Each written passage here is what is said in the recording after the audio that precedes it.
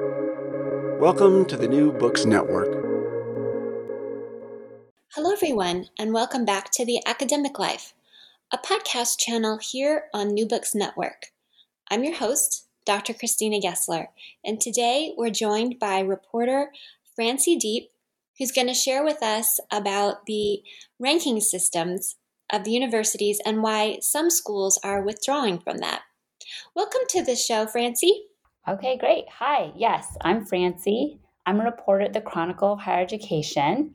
I started here about 3 years ago. Previously, I was a magazine called Pacific Standard, where I covered science and health. Like a lot of magazines, Pacific Standard totally closed down in 2019. The whole staff was laid off. That's why I had to go get a new job. Very happy I landed at the Chronicle. It's a great newsroom, really smart people, and they really give you the time to do the stories that you want to do and do all the reporting you want to do. So that's been really great. But it was sort of a funny way that I got here. But yeah, at the Chronicle, I cover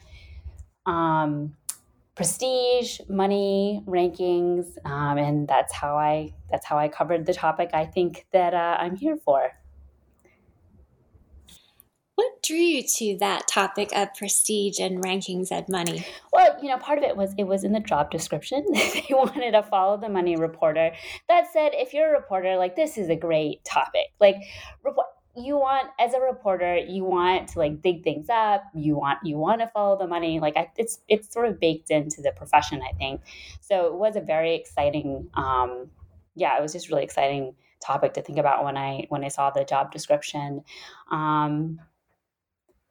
Yeah, I think that's it. And, as a science and health reporter before, I was sort of familiar with the academic life. I talked to a lot of scientists, and through that, you get a sense of at least what it's like to try to get a PhD in a STEM field.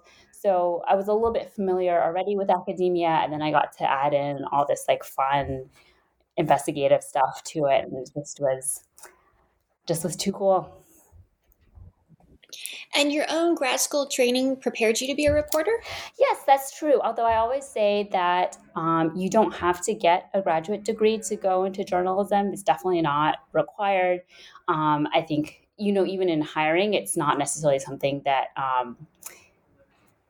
that employers look for. It's really about your skills. I did love my program, though. I went to NYU's science reporting program. They have a special master's just for that specialization. And yeah, I went because I hadn't thought about being a reporter before, and I felt like I knew very little about journalism and how to be a journalist. And I was kind of a weenie, honestly. I was afraid of getting thrown in a newsroom and having to figure it out on the job. And and academia is kind of a safer space to do your first stories. And so that's why I did the master's. But yeah, I mean, I say that I always try to say that you don't have to do the master's because it can be quite expensive and journalism just doesn't pay well. So you really got to think about if it's going to pay off for you. Was your undergraduate work in writing or in science? It was in English. My parents were quite worried about that. So they wanted me to do a bunch of science classes, which I did. And I did enjoy them a lot. And so, right, the degree was in English. I did a lot of reading and writing in undergrad. And then after I graduated, the jobs that I got actually were in labs at UCLA, which is where I did my undergrad. So I ended up using my science background a little bit to be a TA basically for a couple of different labs before I went on to journalism school.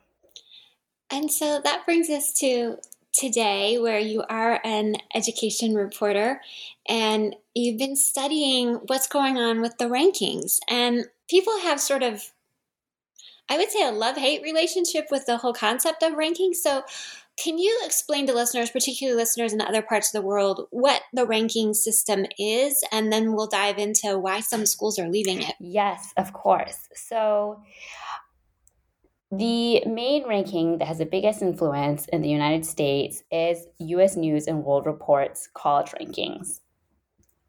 U.S. News is a news magazine. They do great reporting on all different topics, but part of their publication is this ranking of colleges, and they've been doing it for more than 30 years. There's a sort of team of people that specifically, like these data people, who come up with the algorithm that sort of decides a college's rank, and they solicit data from all the bachelor's conferring colleges across the country. So they get that data in from the colleges. And then they also go and seek out publicly available data about all these colleges. And they put in their algorithm, and their algorithm comes up with like a score for the college. I think it's out of, maybe I shouldn't say, but like, I think it's out of 100, but I'm not totally sure. But anyway, it's a score. And then they give this huge list of hundreds of colleges. They create this huge list of hundreds of colleges based on scores. So like the number one ranked college has the highest score, and it goes on down. There's at some point at which they stop ranking. Like if you're in like the bottom quarter, I think, of the colleges, you don't get a rank. I guess it seems kind of rude to be like, you are number 523. So they don't do, after some point they stop.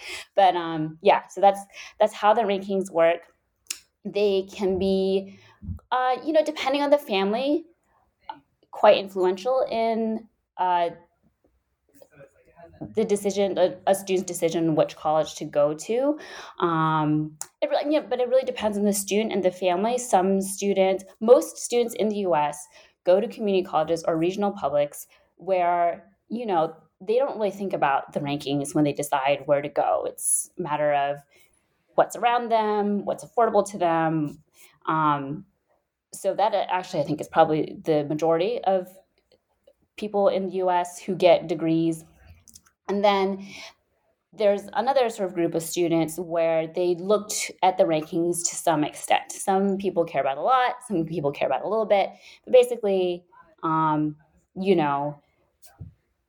some extent, families look at this list and sort of decide, using information from this list, where to apply and where to go to college. And the way that they come up with these metrics has been the subject of a lot of questioning, and how representative the sample data they use really is. Do you want to talk a bit about why there's pushback against the metrics? You dropped out a little bit. Do you want to ask the question again? Or my understanding of the question was that you're asking what the pushback is, why there's pushback against the U.S. News algorithm. Yeah, I think there's been pushback for a while, or at least questioning of how much weight should we give this report that comes out every year. But there's been some definite inquiry over the last years. Yeah, for sure. So there are a lot of different arguments people have against the rankings, but I'll try to talk about a few of them. One of them is that, the rankings, if you think about it, like what makes a college good, right? You could sort of answer that question in a lot of different ways. You could answer it in terms of like their students have really high test scores and are really smart in a certain way and will provide a certain kind of like academic atmosphere in the classrooms. You can do it as like this college, it does a really good job at like taking in students and like giving them new skills and other things that they need to climb the ladder, sort of move up in socioeconomic status after they graduate. You could say a college is good because it has a lot of faculty members that are really well known in their fields and have like Nobel Prizes and things. There's a lot of ways to answer good. Obviously, if you have one single algorithm, then that algorithm is the way that magazine answers good. So I'm sorry, I don't know if I'm explaining this in a kind of overcomplicated way, but basically one of the main criticisms of the ranking is that you're outsourcing what good is to the editors who work on the U.S. News ranking.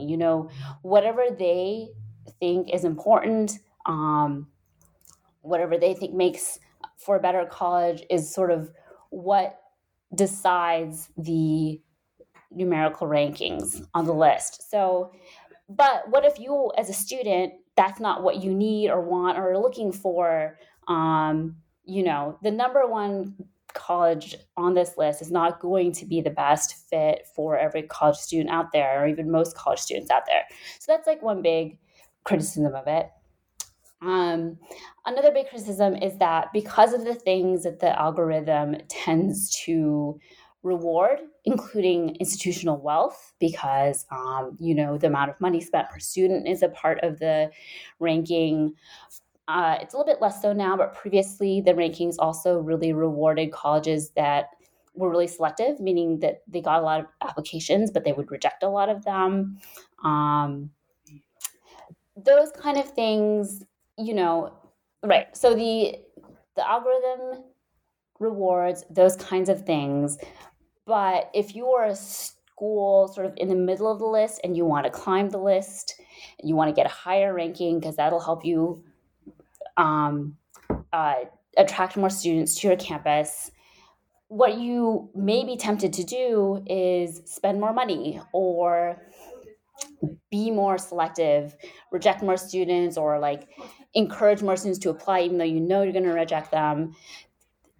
These are examples of bad incentives, things that could potentially harm, the experience of the students that are already there. If you're spending a lot more money, maybe your tuition will go up. So basically, another big argument against the rankings is that they have these sort of perverse incentives that they push institutions to do bad things when they want to move up the list. Other major criticisms of this include that the list can be pretty tough on minority serving institutions and HBCUs. Often those don't fare as well on the particular metrics that the U.S. News editors have chosen. So it's the criticisms are around it being bad for students, it being incentivizing institutions to do bad things, and prioritizing wealth and unfairly ranking lower minority serving institutions. Well, I'm glad that you complicated it because data isn't neutral, and we can look at those numbers and think, oh, this is very clear. Yes, yeah. And it's not very clear. Exactly. Other things that come into play are alumni giving and the size of the endowment, both of which have nothing to do with students on campus. Yeah. And, I think U.S. News would argue that the alumni giving is a sign of satisfaction with your college. And so,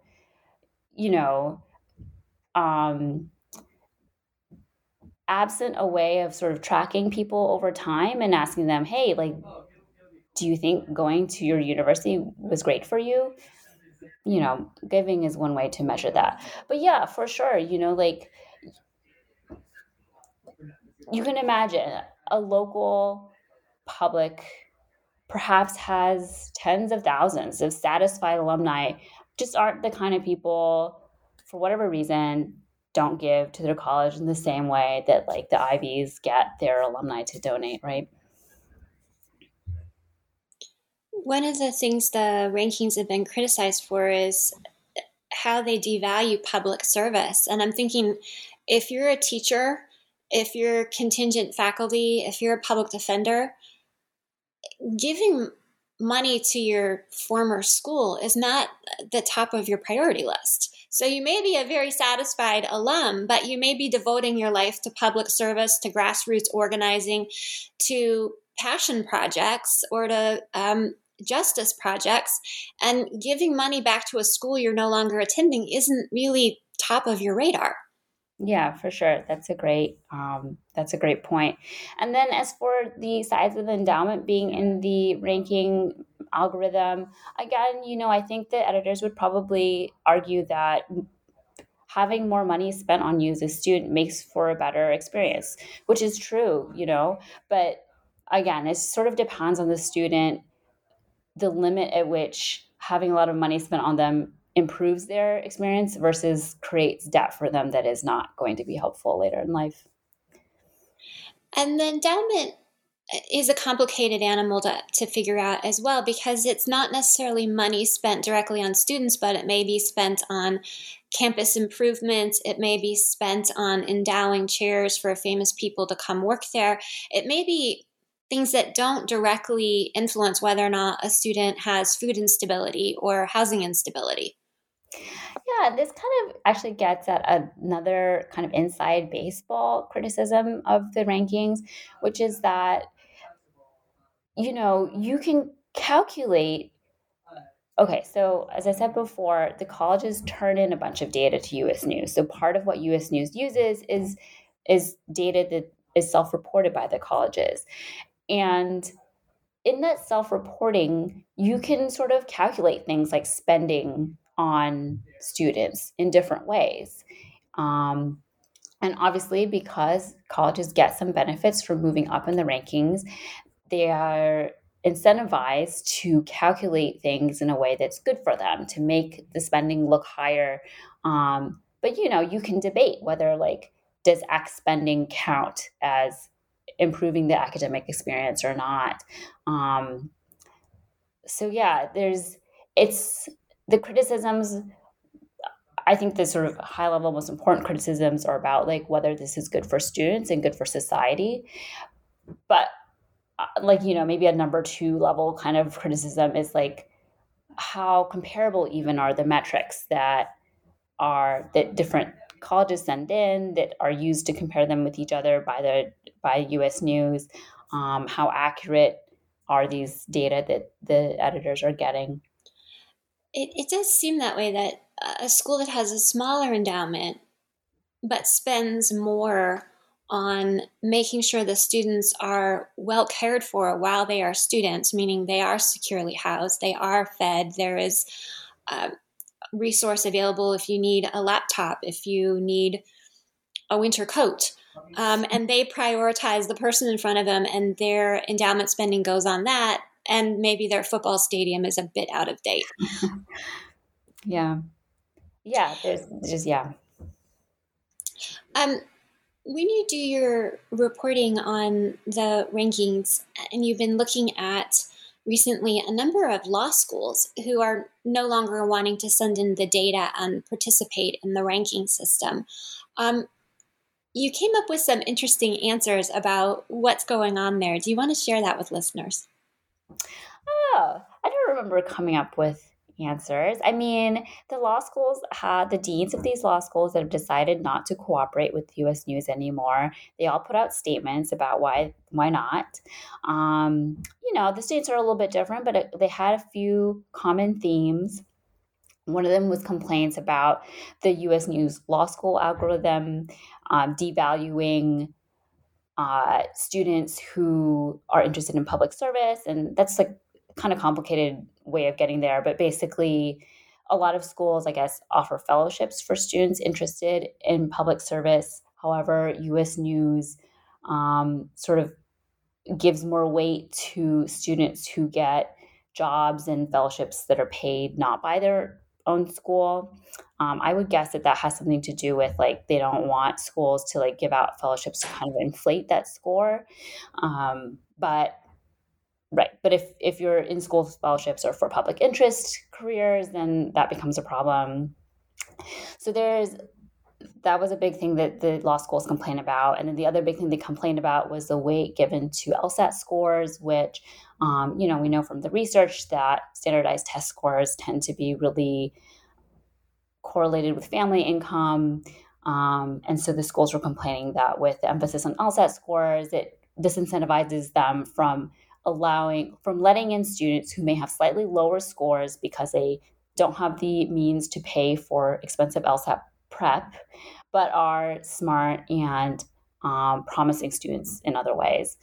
So yeah, those are the reasons that the law schools gave for leaving these rankings. Other people have speculated other things. I can't say, without knowing the minds and hearts of law school administrators, I can't say if these are true or not. But like, there was an essay, I think, in the New Republic about like maybe has to do with we anticipate the end of affirmative action, right? And so schools perhaps will need new tools to try to build diverse classes if that's what they want.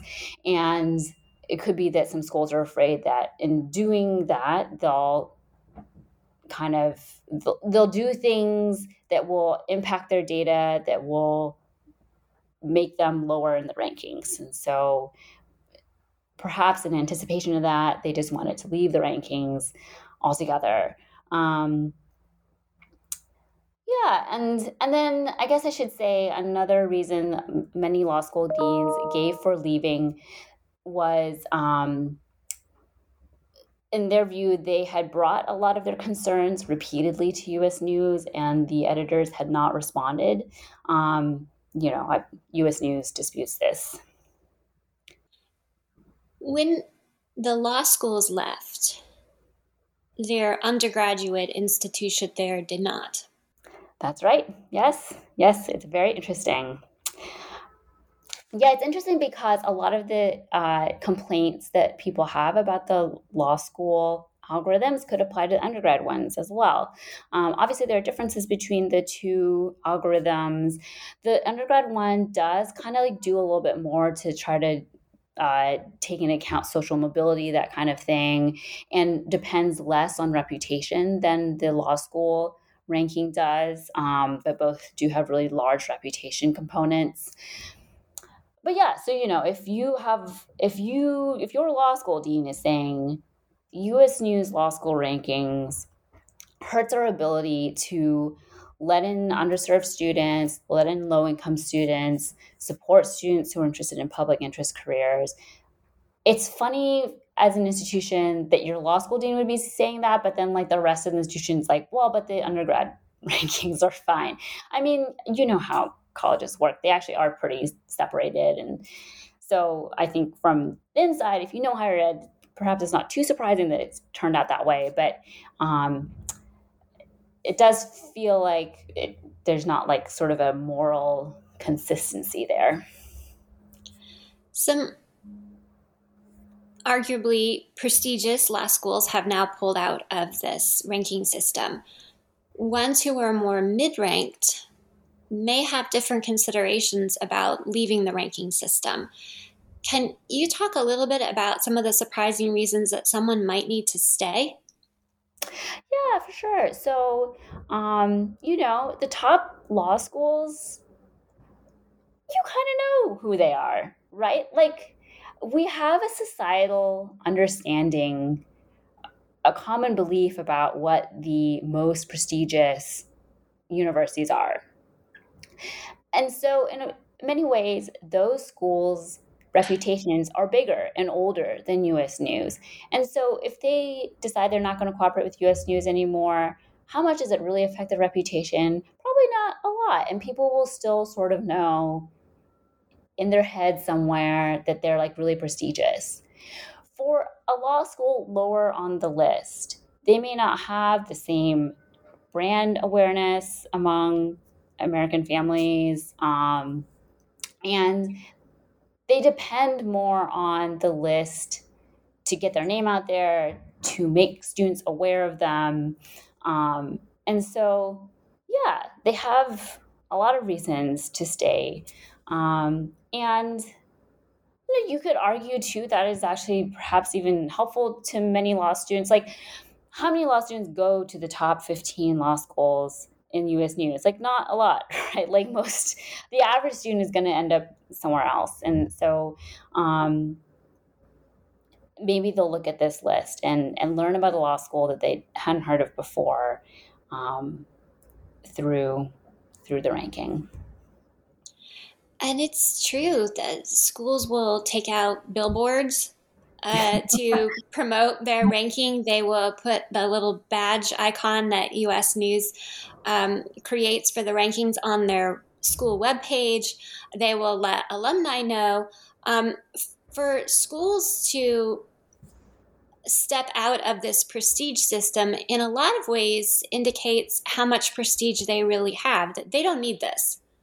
Yes, exactly. I totally agree. And I think that's clearly why the large majority of schools we've seen not cooperate have been at the top. That said, a few mid-list schools have also left. So I mean, I didn't know this before I started reporting on this, but apparently the top 14 is like the thing in law school. I don't know why it's not 15. 14 seems like really arbitrary, but anyway. So apparently when you talk about law schools, the top 14 is like the most elite, and then everyone else is considered more mid-list.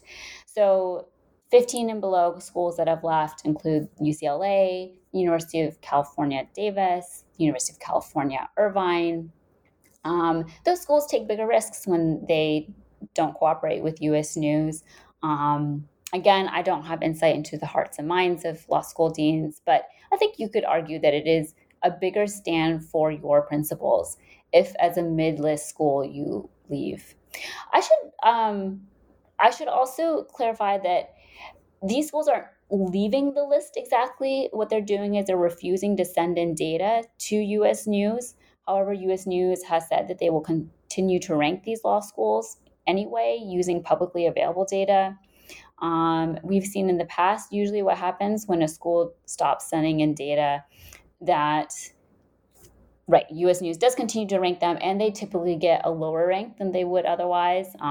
For whatever reason, when U.S. News calculates ranks without school cooperation, it tends to be a slightly lower rank than if the schools cooperate. I was surprised to learn that from the articles. I thought if you wanted to leave the ranking system, you could leave. Nope. Instead of continue to be in a rating system that you're refusing to participate in. Is there something the schools who are refusing to participate can do to say, you can't use our name at all? No, I think it's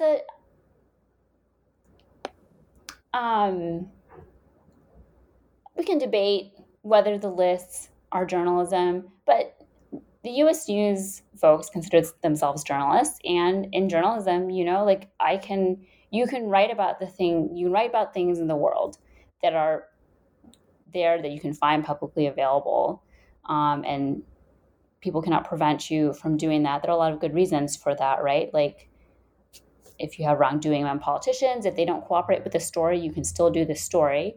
I think sort of using the same principles, if a publication wants to rank schools, they can rank those schools and name those schools in their rankings, whether or not the schools want them to. To follow up on that, so in many of those cases, however, there would be a notice in the publication itself that said, we reached out to the president and his office provided no comment by the time of publication, or their response was no comment, or they declined to provide any data for our reporting. Would there be ethically a correlation here to say these schools declined to participate in supplying data? Yeah, that's a great point. I do not know whether they will flag those schools or not. I don't know. And I did have, in one of my stories, I talked to someone who's just been like sort of an observer of the rankings for a long time and a critic of them. And his opinion was that, if what the law schools that are not cooperating want to do is to like really drive home this conversation about the flaws of the rankings and the ways that they could potentially harm students and society, that they need to every year say, we did not cooperate with this, because they are going to appear in the list, and perhaps there might be no way to know from the list that they didn't cooperate. So the schools themselves can put out press releases, social media posts, whatever they want, be like, hey, just to remind you, we are not cooperating with this and we don't agree with it for X, Y, and Z reasons. One of the people you quote in your piece is Professor Michael Sauter, who is the co-author of a book, Engines of Anxiety, Academic Rankings, Reputation, and Accountability. And he says that he's skeptical that this is the end of U.S. news. But he thinks it's a great first step to get people to question what this is and how they view educational quality. Should we be skeptical that this is the end of U.S. news? At least their rankings. We don't wish ill to the publication. Yeah, I think so. I mean, they're very popular. The rankings are popular. I think societally, like Americans, we like rankings. We like winners. We like championships. So like this is a thing. And also a lot of other rankings exist. So even if somehow the US News rankings closed tomorrow, there would still be a whole bunch of other publications that do something like this. And right, again, as we've said, US News does not necessarily need the cooperation of colleges to do their rankings. So even if a whole bunch of other colleges stop cooperating, technically speaking, they could still do the rankings, although perhaps they wouldn't, perhaps they would try to make changes or meet colleges halfway. Yeah, I think I would agree that there's a lot more to the rankings and why they persist than colleges' cooperation. But that said, I think as I started covering rankings like I don't know, like a couple years ago. One thing that surprised me while I was doing this reporting is when I started the reporting, the first thing I heard were all these criticisms of the rankings, right? It took me some time to realize how much, nevertheless, colleges do cooperate, that this is a two-way relationship. It's love-hate, like you said, but colleges get benefits from the rankings. They get marketing benefits from it. And yeah, it's not like U.S. News is doing this all on their own, like forcing themselves into academia in a way. Like academia is participating as well, for sure, There is a level of prestige and status that is associated with academia and with certain institutions more so than others. When you were a student, did the rankings affect you or your family? This is going to sound crazy. I didn't know they existed. So my parents are Vietnam War refugees. They came to the U.S. in the 80s. They did go to college in Vietnam. And then when they came to the U.S., those degrees were not accepted anywhere. So my dad, I think, went to technical college and then spent his career working in different factories. And then my mom did go back and got a different bachelor's degree at the University of Washington. We lived in the Seattle area.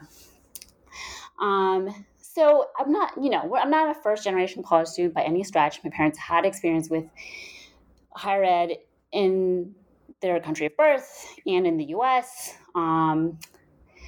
But I don't know how typical my experience was, but I was not super aware of like a lot of colleges. I would have never guessed there are hundreds of colleges across the US. I thought maybe there were like 20. There are a ton I hadn't ever heard of. Honestly, I didn't really know how to pick a college. I picked one that I had kind of heard of the name before, and yeah, didn't even know the rankings existed. I don't remember like when I learned they existed either, but at some point they entered my consciousness. Your parents' firsthand experienced degree prejudice.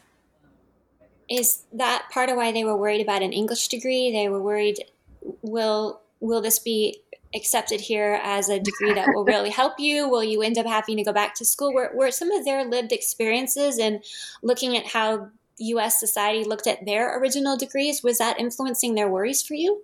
I think it was more like a lot of immigrant parents, they didn't see the clear career path from an English degree, which is not understandable. It's not a super clear path. You have to sort of be creative and you have to know the culture. to understand how to like make a living out of that. And they couldn't see it. They didn't have the cultural understanding to know what to do with that. I mean, I totally sympathize why they were really nervous. But yeah, I think that's more it than their experience of having their Vietnamese degrees not accepted. It was just like, my mom went back to school for engineering. You know what you do with an engineering degree. You know what you do with a biology degree. The humanities were just a little fuzzier for them, understandably. So you were going to school in the age of the push for STEM, it sounds like. And the idea that humanities may be a less marketable or lucrative degree when you're done. Yeah, I mean, I guess so. At the time I went to college, I was not super aware of like what the national conversation was about humanities or anything. But yeah, I guess that's been the conversation for the last like 15 years of school. So, right. When you interviewed Professor Slaughter, and he said that one of the things he hoped was when people were questioning what the rankings do, they would start thinking about how they view educational quality. What did you think he meant by that, educational quality?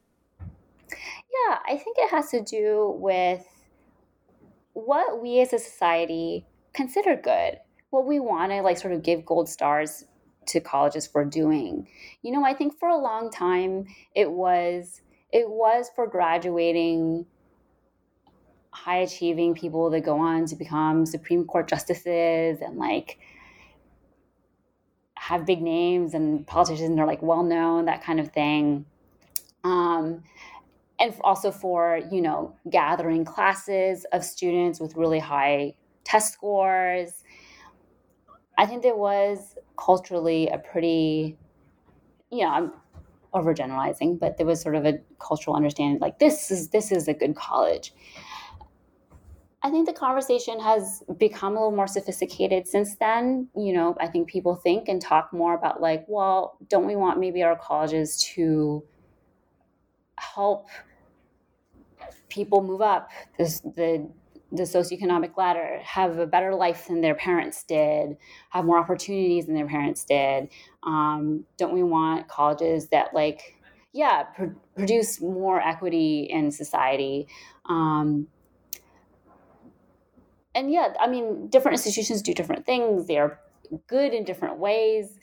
I think what this quote gets at is like widening our understanding of what is good, and also even naming what we mean when we say good, right? Like, I think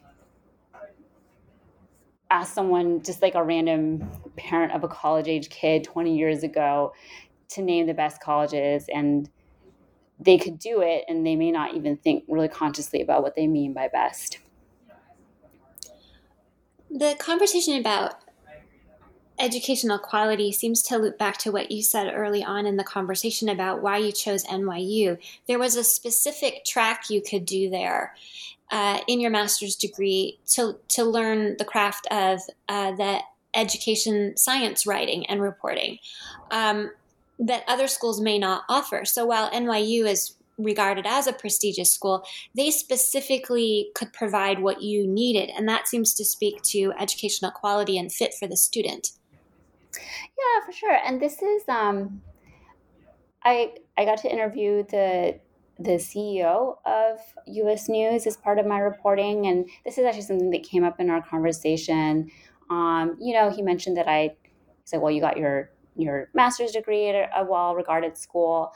I did not look at rankings at all when I chose my master's. I think if I understand if other people do, there could be other reasons for doing that. But my primary concern when going to journalism school was that I was going to get a job out of it.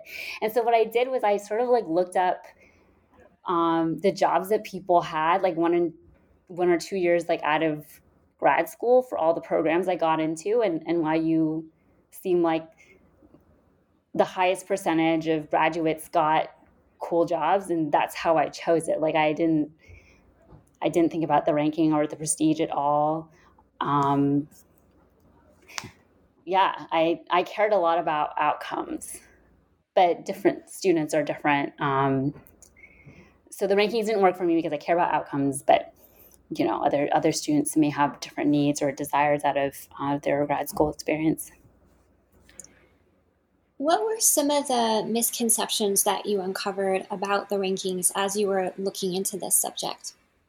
Oh, I don't know if they're misconceptions. Because I write for a higher ed audience, the people I talk to are pretty savvy already about the rankings.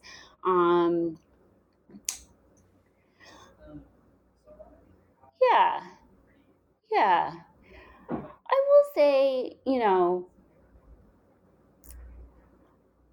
maybe the higher ed perspective and rankings does not think as much about students as much. And I mean that in understandably, when higher ed people talk about the rankings, they talk about how it's bad for their institutions.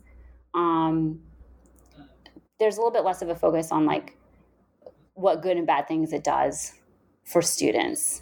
And I can definitely see it harming students, getting them to focus on this list versus what the things, whatever it is that they actually personally need from college, whether it's affordability or outcomes or maybe some other things that are not well measured by the U.S. News algorithm. But I mean, yeah. On the other hand, there are, I think, a lot of students like me who don't care all that much about rankings, and so their existence and what they do one way or another does not actually affect students that much. And we actually have data on this, on sort of how many students consider rankings when they choose to go to college. UCLA does a freshman survey every year. They have all this data going back very many years on first-year college students, and I don't remember, I don't want to say an exact number, but it's definitely a minority of students that will say that rankings had a large impact on where they chose to go to college. Yeah. Were there any data about if they asked the parents the same question at any of the schools? That's a great question. No, the survey is only students. And I will also, it's the students who go to private nonprofit colleges, a larger percentage of them use the rankings. So, you can kind of slice and dice it. There are populations of students where this matters. But if you look at U.S. college students overall, definitely a minority of them actually even care about the rankings. Yeah. In the few minutes we have left, I'd like to ask you, what do you hope this episode sparks for listeners? Ooh, a good question. I hope it helps people think in more sophisticated ways about the rankings, including if they hold the kind of common higher ed perspective that they are bad. They're definitely bad in many ways. But there are a lot of reasons that schools stay in them, benefits that schools get out of them.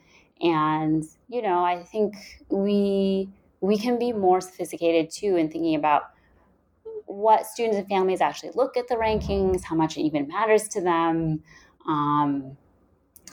And yeah, how much evil do they really do if a lot of students are not using them or using them primarily to make their choices? What gives you hope when you do your research on higher ed and you do your reporting? What gives you hope in your work? Oh, I mean, it's not exactly a hopeless topic or anything. It's like a thing that's there that is a force in higher ed. I guess, it's not like covering, I covered the opioid epidemic for a long time. It's not like that where I need hope. That said, I guess one of the most helpful things I have found while reporting, the Columbia Spectator, the student paper of Columbia University, which has had its own rankings problems over the last several months, The Spectator did a story recently where the reporters asked students, what do you think about all the problems Columbia's had with rankings? What do you think about Columbia falling to from number 2 to number 18 in the last ranking? And, a lot of the students were pretty sophisticated in their thinking about it. They talked about the things that makes Columbia great and a good fit for me are not affected by the numbers dropping. Maybe with the lower rank, students will actually look at those qualities rather than at the rank. And I was like, wow, these students get it. They're fine. They're doing fine. They understand the limitations of the rankings, which is great. It's wonderful to see. Francie Deep, thank you so much for being here today and helping us better understand the world of college and university rankings and what they mean. I'm Dr. Christina Gessler, and you've been listening to The Academic Life on New Books Network. I hope you will please join us again.